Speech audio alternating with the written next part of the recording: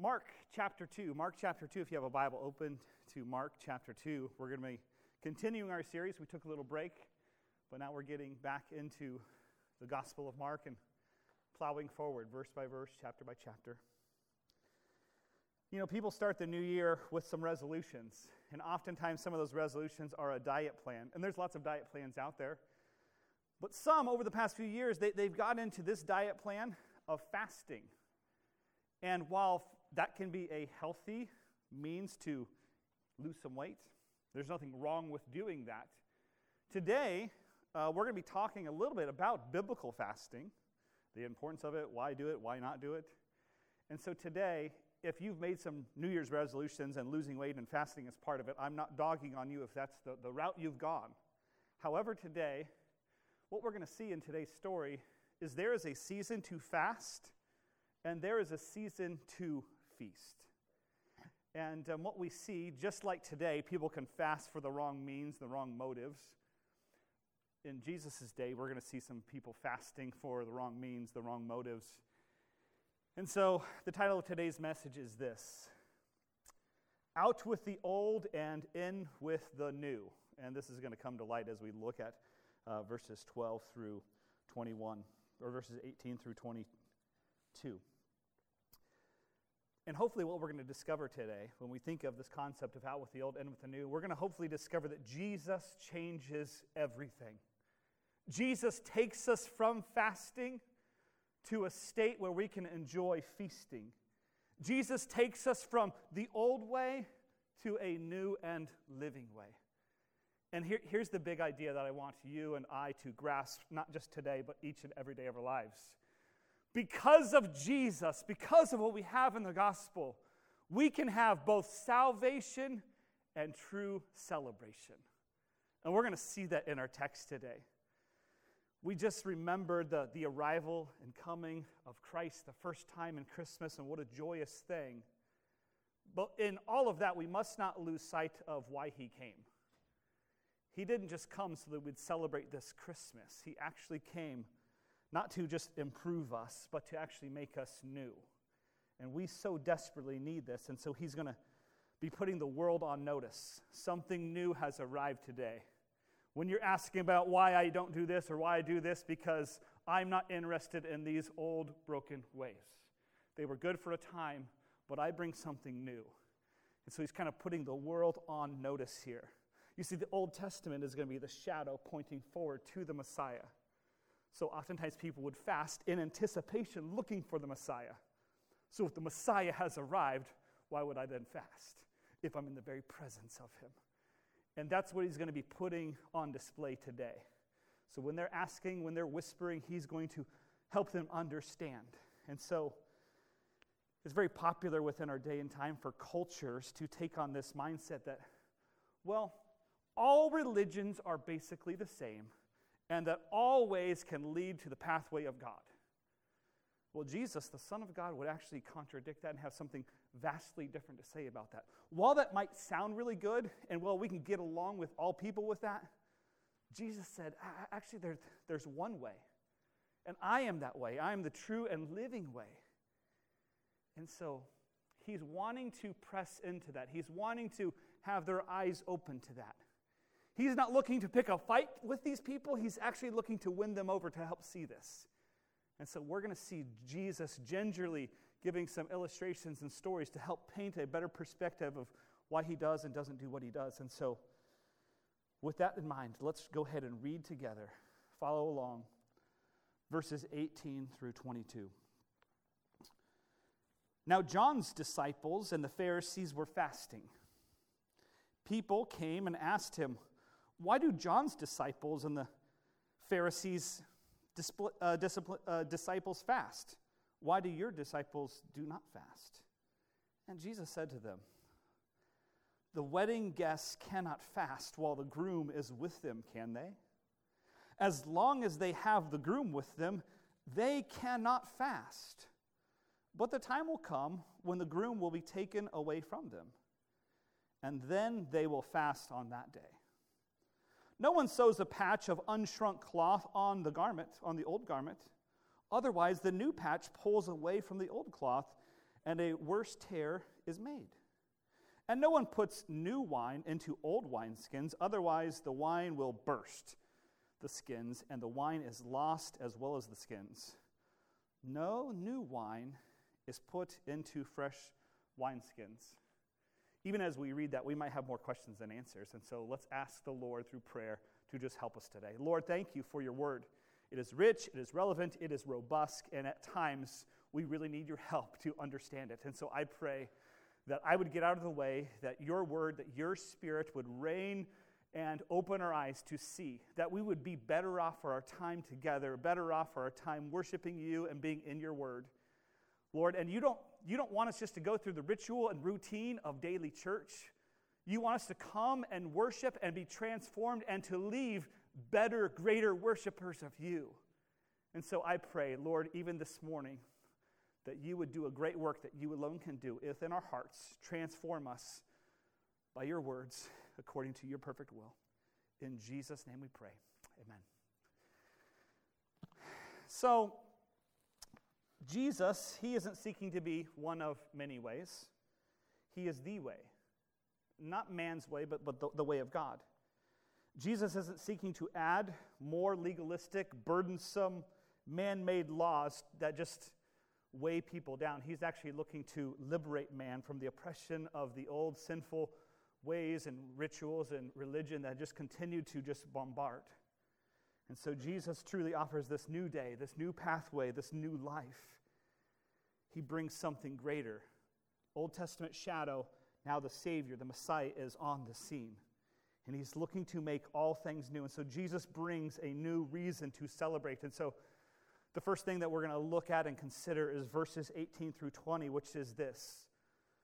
Celebration is centered on Christ. The celebration that we see that is taking place is all centered around Christ. Apart from Christ, there is no celebrating. What is taking place here would not take place apart from Jesus. And what we're going to see here is these questions is really the third line of questioning. If we look back the previous things, we see in the first few verses 1 through 12, who has such authority to forgive sins? Well, Jesus does, right? And he showed that and displayed that. And then it moves on to the second question. Why does he eat with tax collectors and sinners, right? He's in the home setting of Matthew, the tax collector Levi, right? And there's this joyous celebration party that has broken out. And we see that a few months ago. We saw that in verses 12 through 17, which leads us into this third line of questioning. Why does his followers not fast? Why do his followers feast and have such joy and celebration? We're supposed to be fasting and mourning and sorrowful and looking to God to show up. Well, he's already shown up. That's why they're celebrating. That's why they're fasting. The Jewish leaders, they're looking for a liberator. And what they have failed to see is the liberator, King Jesus, who's the long-term, eternal liberator, not just the temporary, short-term, has arrived on the scene. So it ought not surprise us that these people who have seen it, who have got it, who have come to understand aspects, elements of the gospel, are celebrating. It's a joyous occasion. And those on the outside looking in, they're not so joyous. They're not celebrating. They're not having this. You see, they're blinded in their religion. They're blinded in the rituals, and they fail to see the real reason to rejoice. And they're like, why? Why aren't they fasting? I mean, John's disciples are fasting. The Pharisees, they're fasting. Well, what about Jesus? What makes him different? What makes him unique? Well, Jesus changes everything. And so while we consider these questions, it's probably good that we understand the context. We've already kind of set the stage there of Matthew, Levi's house, and the Pharisees on the outside looking in, people questioning all these things. And Jesus is not going to shy away from the question. He's going to actually answer this. But let's think for a moment, John the Baptist. Why would he and his disciples be fasting? Well, probably by this time, John the Baptist is imprisoned, and so his followers, who are dedicated to John the Baptist, are going to be fasting and praying for John the Baptist. So they're going to be fasting. But John the Baptist would have also introduced them the aspect of it's important that we fast waiting for the Messiah. Remember, Jesus' public display of him being the Messiah had not been known. So if they're following around John the Baptist here, there, and everywhere, they maybe have not heard about Jesus the Messiah fully arriving on the scene. So they might still very well be fasting, which is why people are asking this. And then there's the Pharisees. If you study the Pharisees, these guys are serious about their religion.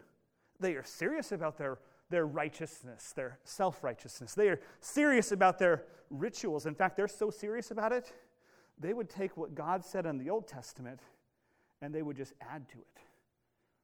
So God commands one time only in the Old Testament. It's commanded to fast. It's the day leading to the Day of Atonement. So he commands this, and they must think, well, if one day of fasting is good, 2 days of fasting per week must be even better. And so they regulated and had these rules about, listen, you want to be really righteous? You want to be really spiritual? You want to be really holy? You don't just fast that one day a year. You fast twice a week. And we're going to even determine the weeks, the days. So we will fast on Monday and Thursday. And Jesus would later talk about this, right, when he's talking to about prayer. Do not be like the Pharisees who stand up front and say, I am so glad that I'm not like the tax collector, the sinner, for I am so righteous, I fast, what? 2 days per week. So what he's talking about here, what these people are talking about, people are very much well aware of the fasting and traditions of other people. But Jesus is different. Jesus changes everything. Jesus isn't doing this.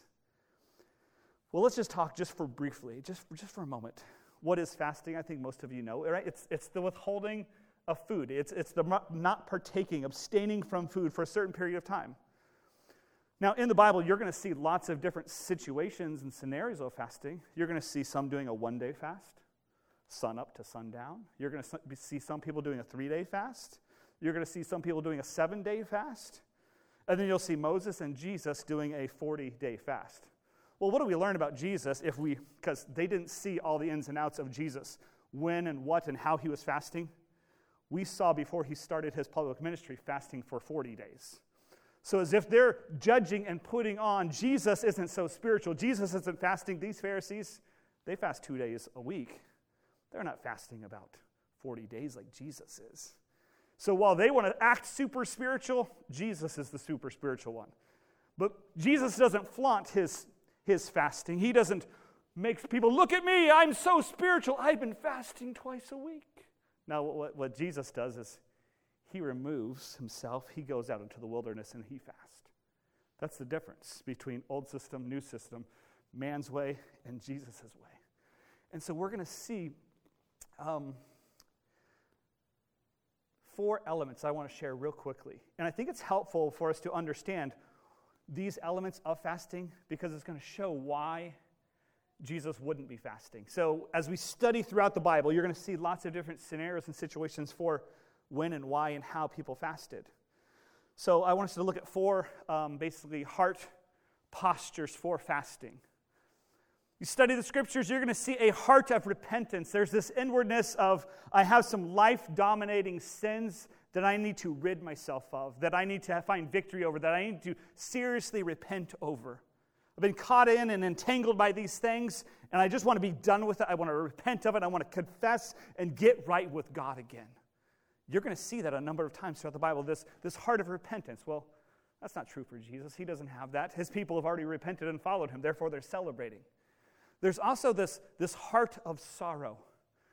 This could be the consequences of sin. This could be a great loss, some big hurt or heartache that someone faces. And so in the midst of this, rather than seeking comfort food, they're going to seek the comfort of God, and they're going to spend time fasting, saying, Lord, I am crushed by the weight of the world, and I need your comfort. I need your peace. And so rather than enjoy feasting right now, I want to fast. And outwardly, I come broken to you, asking for you to bind me together and do what you alone can do. And then number 3, I think we're going to see that this heart of desperation or this heart of deliverance. It's this, Lord, I'm not sure about the future. I'm not sure about this, that, or the other. I need you to show up. I need you to direct my heart. I need you to direct the footsteps of my life. Lord, I want to see you do this and this, but I need you to show up. I need your deliverance. And so when it comes to big or pressing or future matters, I mean, even as we think of Gospel Grace 2024, there ought to be times where we say, Lord, go before us. I want to fast. I want to withhold. Why? So I can focus on you and have you go before me and yea with me in all of life. And then all of fasting, there should be just this heart of humility, a Godward thing. In all of these things, the Pharisees didn't have this. They were doing it for show. And fasting should be for humility. It's just imparting, God, I repent. God, I'm sorrowful. God, I need you to deliver. In desperation, I cry out to you. There's this Godward humility behind their fasting. You know, for all things there's a season. Ecclesiastes talks about that. And there's a time to feast and there's a time to fast. And Jesus is going to point out that now is not the time for fasting. Now is the time for feasting because the Messiah is on the scene. But verse 19, we look at this question, we're considering this question, and the question could be genuine, but it's more likely a statement. You know, if you're so spiritual, if you and your disciples are so spiritual, you'd be fasting like these really spiritual people. Well, Jesus responds in a loving, honest way because he wants them to understand. He wants them to see the cause of their celebration. So what does he say? The wedding guest cannot fast while the groom is with them. Here's what the rabbis saw. They saw the Pharisees fasting on Mondays and Thursdays, and they actually made a rule and said, listen, a wedding feast is a time of celebration, and it would actually be inappropriate and wrong for you to fast during this time. So do not fast. All of you, you put everything on hold for fasting. You see, in America, we have weddings, and they're a joyous occasion, and they're a celebration. But it's usually, a 30-minute service followed by 2-3 hour celebration, right? In the day of Jesus, for a first-time marriage wedding, it was a 7-day event. It was a celebration. It wasn't like a come, sit, oh, that's cute, good, congratulations, and we're out of here. Everything gets put on hold. Everything stops. Everything outside of this 7 days, that's not important. What is important is that we celebrate in the here and now what is going on. And so when Jesus starts talking this wedding language, this is going to resonate with them like, oh, this is something to get jazzed about. This is something to get excited about. And that's what he's talking about right here. And so the rabbis declare this. So when he asks this question to their question, it's this statement of the wedding guests cannot fast while the groom is with them. Can they? They knew the answer is no. It would be inappropriate while the groom is here to say, you know what, I know you've prepared this meal and it's a time of celebration, but I want to withhold. I just want to fast right now. I just want to be really serious. No. Jesus is saying there's so much more to that. Following Jesus, I would say this, should be entered into seriously, but it should also be entered into joyfully. Because God calls us to walk humbly and holy, yes, but joyfully as well. Being sad and somber all of the time does not showcase a celebration of Christ. It does not showcase all of the benefits and blessings that we get in and through Christ. You see, the gospel presents good news. And we ought to be excited about this good news rather than moping around, woe is me. No. Jesus says there's something to get jazzed about. There's something to get celebrated about here. In a moment, he is going to shift. He's going to shift gears. But before he shifts gears, I want us to understand, in the Old Testament, God is the bride, and God is the bridegroom, and there's this picture of Israel being the bride. Jesus, the Messiah prophecies of old do not point to Jesus being the bridegroom in the Old Testament. But there's these shadows, these pictures of God and his relationship with Israel. And then we turn the pages to the New Testament, and Jesus is going to proclaim, I think it's in Matthew chapter 25, He's going to give this parable of the bridegroom, and Jesus is going to identify himself as the bridegroom and his people, the church, his bride, and this beautiful union together. Ephesians chapter 4 is going to talk about husbands, love your wife. Why? As Christ loved the church, his bride. In Revelation, we're going to see this marriage supper of the Lamb, the uniting of God with God's people, this bride and bridegroom. And so even as Jesus is talking about this, he's wanting to connect the dots to them, to understand. Just as you wouldn't go to a party and when the groom is there, not celebrate. If Jesus is the bridegroom and I enter the scene, that is the bridegroom, it is a time that we center our celebration around him. And that's what he was getting at. He wanted them to see that. He wanted them to understand that. I'm not just somebody. I'm not just anybody. I'm the Savior. I'm the Messiah. I'm the one who heals, and I'm the one who forgives, and I am on the scene. And he's letting this be known, but now he shifts to something a little bit more serious, because now celebration, but there is going to be a somber time. And so when it says there in verse 20, the time will come when the groom will be taken away, that thought, that concept of being taken away is talking about being snatched away violently. There's going to be a time when the groom is grabbed violently and taken away. That's not going to be a time of celebration. That's going to be a time of mourning, of somber fasting and praying. What is Jesus pointing to? Already in Mark chapter 2, he's pointing to, I know the appointed end of my life. Jesus always had the mission on mind. And so while he could celebrate with them in the here and now, and while he could celebrate with them at the Last Supper, he always knew what was coming.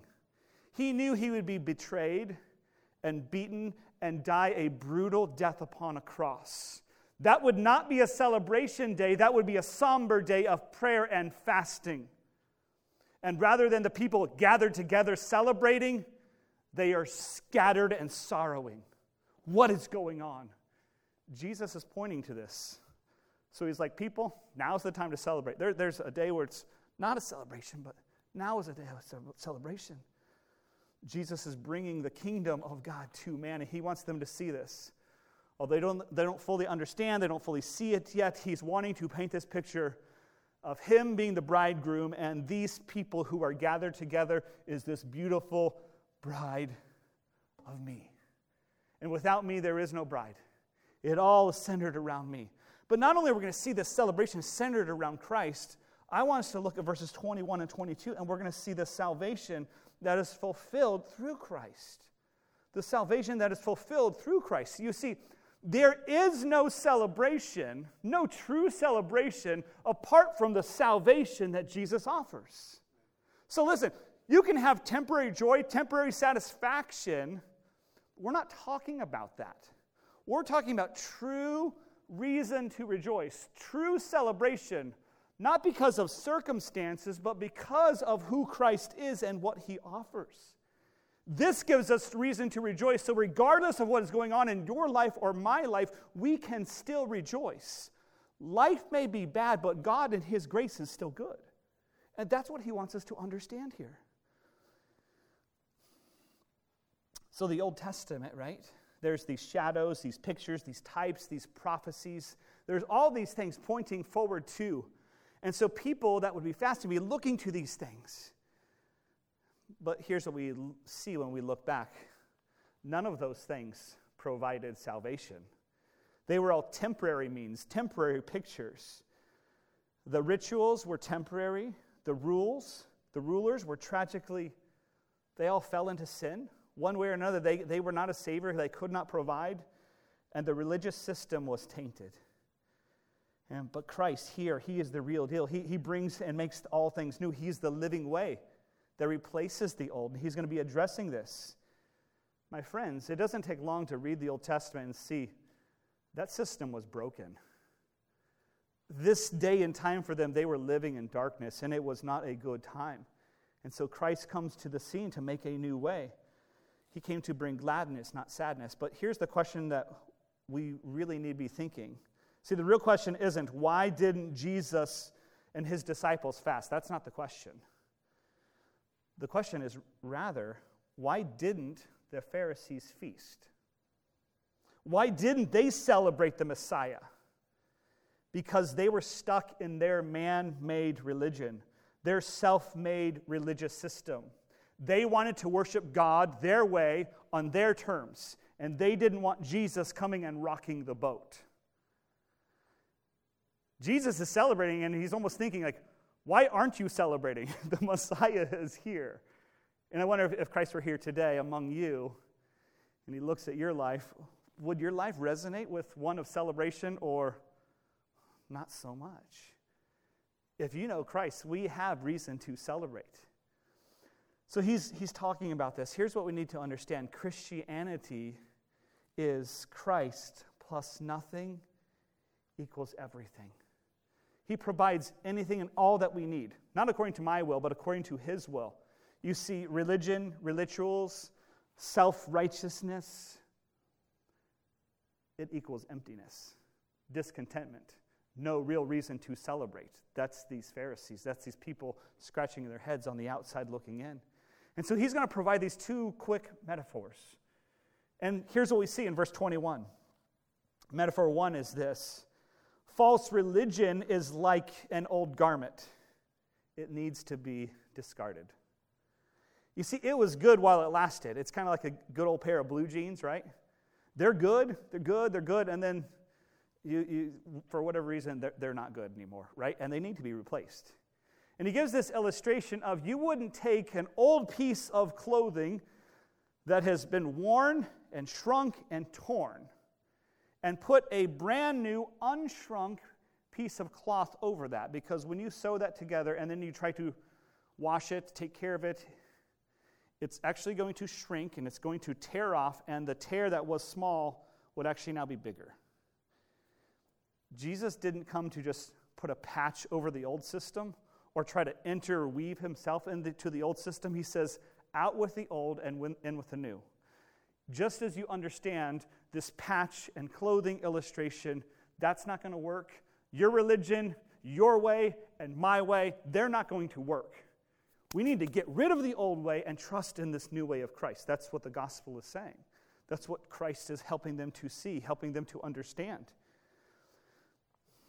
See, you can't unite the gospel of Jesus and some old religion of old. They have to be separated. They're two distinctly different things. And so Christianity, and this is really important for us to understand, because I think there can be a lot of Christians today that would not fully understand this, and they almost think of Christianity as Christ conforming to me. No. Christianity isn't Christ conforming to me, but it's me conforming to the ways of Christ. That's what he calls us to. That's really hard because I want to do it my way. I like my way. Don't tell me what to do. I'm going to do it my way. Well, you can say that and you can live that way, but Christ is calling you to a new way, a better way, a living way. And it's just as it's foolish to think of the shrunken cloth and the patch, any other way isn't going to work. And so Jesus' arrival, he's making everything new. The old wasn't bad. It was useful for a purpose, but it's no longer needed. It served its purpose. And now Jesus comes to give a whole new purpose on life. That's why there's reason to celebrate. And then he gives this other, well, before I get to the other one, I was thinking the other day about just some sort of illustration. Given the choice, let's say you have an old car. I mean, really old. It's a rust bucket. Maybe it starts, maybe it doesn't. It leaks oil like crazy. Sometimes it smokes, sometimes it doesn't. The speedometer is, sometimes it works, sometimes it doesn't. The gas gauge really doesn't work. Or you get a brand new car. Flawless in every way, perfect, trustworthy, reliable. Which one do you choose? Now, some of you might be like, well, I like old cars. I like to fix old cars. Okay. Remember, it's just an illustration, okay? You see how one served its time, served its purpose, but it ain't no good anymore. You need something new. Quit trying to fix it. We're talking about our soul. We're all created with a soul that's going to live in eternity forever somewhere. God didn't create you to fix it. If you could fix it yourself, there'd be no need for a Savior. There'd be no need to send Jesus. The fact is, we can't fix it, and we need Jesus, which is why he shows up on the scene. And that's what he wants us to see and understand. But he wants to just drive it home a little bit more. So verse 22, he gives this final illustration, this final metaphor. And this metaphor of basically false religion is like an old wineskin that cannot hold new wine. Now listen, as we read this, we're like, what is he talking about? Okay? They didn't have Ziploc baggies and all sorts of containers that could contract and expand and all these things. But in the ancient world, what they would do they would take a goat, and they would take the skin of the goat, right? Clean it the best they could. Pour the new wineskin in there, and because of the goat skin, it was not only strong, but it was flexible. It had some flexibility to it, for when they put the new wine in there, over the course of time, through the fermentation process, it's going to ferment and grow, and it's going to expand. And it actually worked really well for holding, containing, and keeping the new wine contained within the new wineskin. Well, listen, you have an old wineskin, an old dried up goat skin. It served its purpose way back when, but you hold that around, it's going to get weak, brittle, frail. You pour that new wineskin, you pour that new wine into the old wineskin, what's going to happen? It's going to expand, but it's not going to be able to contain it. And it's going to be burst. And what's going to happen now? Both the old and the new are no good. It doesn't work. They cannot go together. That's what Jesus is wanting us to understand. These two cannot go together. Out with the old, in with the new. That's what he wants them to see. That's what he wants them to understand. The problem is they love their old. They love me and my way. Don't mess with me and my way. Jesus says, you and your way is broken. I have a new and better way. Come and follow me. I love you. Follow me. I love you. Follow me. Well, as Jesus was ushering in this new era, Jesus, he is the new wine. Well, what is the new wineskin? The new wineskin is his way. Not your way, but his way. That's what he's wanting them to understand. The old system can't contain the new life that Jesus brings. You see, Jesus is not an attachment or an addition to a broken system. Jesus is the anointed one. Their way will not work. That's why he brings this new way. So the question isn't whether the Pharisees will add Jesus to their teaching and traditions. They love to add teachings and teachings to their traditions.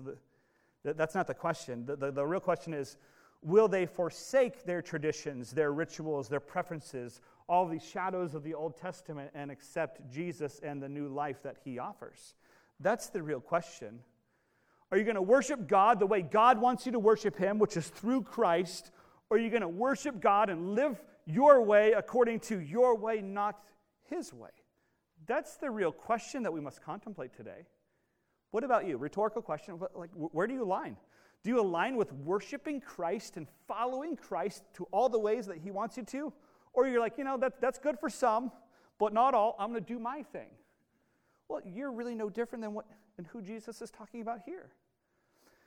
So the question, once again, is not whether the disciples will incorporate Jesus into their old ways, like refilling the older container, but whether they will become new, genuine followers who are committed to see the good news of the gospel of Christ grow and expand within their own lives, and to see that growth and expand take place in the lives of others. That's the real question. And the people have accepted this good news. They're celebrating, and they're going to go from this celebration here, and they're going to expand out, and they're going to let this good news be known about this new wine found in Jesus. Warren Wiersbe said this: salvation is not a partial patching of one's life. It is a whole new robe of righteousness. Isaiah 61 speaks about this, so does 2 Corinthians 5. The Christian life is not a mixing of the old and the new. Rather, catch this, it is the fulfillment of the old in the new. There's no comparison. Jesus' way and what he provides is so much better. His life, his ministry, his death, all these things, his glorious resurrection, These all change everything and give us great reason to rejoice. I want you to look at this chart real quick. It's going to show religion old, Jesus new. And here's what we're going to see. We're going to see like they're so separate. They denied their sin. They could live however they wanted, take care of these things. They had this external living, live for the approval of man, held to their old and rituals. And then there's Christ who calls man to repent of their ways, to turn to Christ, to have an internal heart transformation, not just externally looking good. He offered something new rather than the old ways. They look for the approval of man. He says, I give you the approval of God. I want to enter into a genuine relationship. You see how these just don't mix well. Pretend for a moment that I had a picture of my wife right here. I do. I got a picture of my wife. And I just talk about her. And she is so amazing. And she is so awesome. And I love her. And it's just amazing. You understand, this is not my wife. This is just a picture. This is just a shadow of my wife. So if my wife were to enter the scene, this was good while it lasted. I appreciated seeing my wife and being reminded of my wife and all that she is.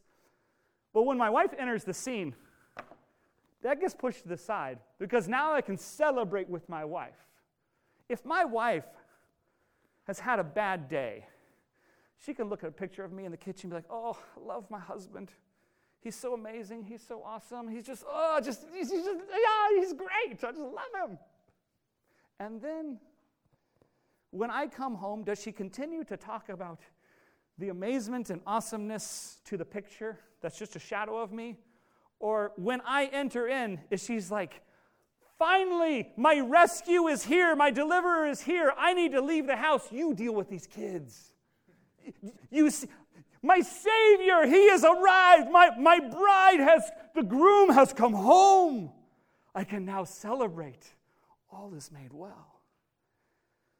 Jesus was wanting them to see and grasp the importance of Him.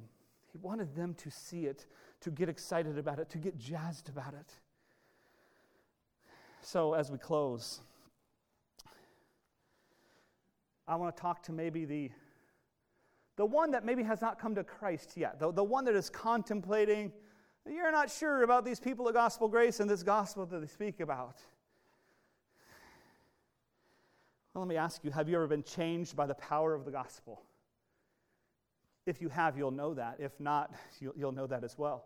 But spiritually speaking today, I can't look into the heart and head of all of you and know where you're at. I don't know those things, but I do know this. Apart from Jesus, there is a hole. There is a holy discontentment. There is a void within your life that you long to get filled. And you can try to fill it in all sorts of ways. Through people or relationships or jobs or entertainment or toys or whatever. And while those things can be a temporary fix, temporary happiness, it doesn't provide the long-term joy and longing that you and I may still have. There's a reason for that. God designed us to find our fulfillment and joy in Him, not these things. And that's what He's talking about. Those things never truly, fully satisfy.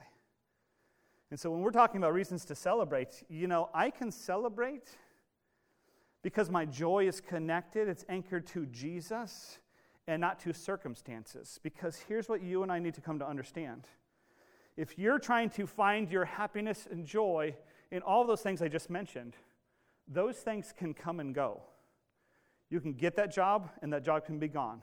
You can have that savings and that savings can be gone. You can be in that relationship and then that relationship is no more.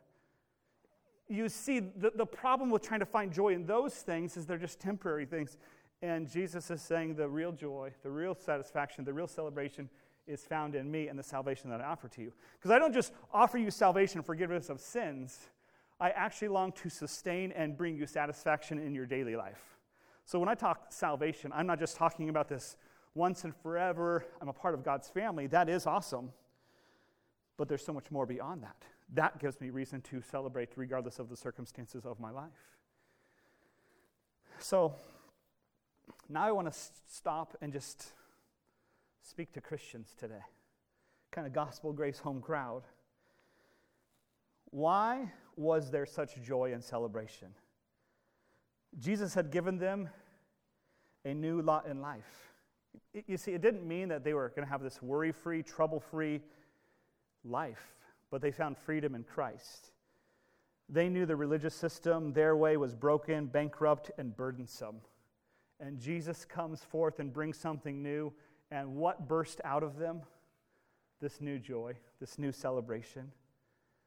And so as we close, I want us to be thinking about a couple New Year considerations, thoughts. And so I want you to consider these as we get ready to say amen and walk out of here.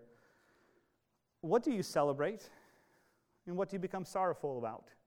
I think we really need to seriously contemplate celebrating Christ more. Celebrating Christ more. You see, there's a time to feast, but there's also a time to fast. And we need to learn to grow, to discern which area of life, when do I need to celebrate, when do I need to sorrow, all these things. But really, do you celebrate Christ, or do you celebrate only when life is going your way? Do you sorrow over the things that sorrow God, or do you only sorrow when your team loses? You see, people that seek their joy in anything other than Jesus, they seem to be constantly chasing after joyful contentment rather than simply celebrating Christ and the joy that He alone offers. So this year, we need to really seek to celebrate Christ. Be intentional about that. Don't just get stuck in these ruts down here, but let us celebrate Christ up here, regardless of everything else going on down here.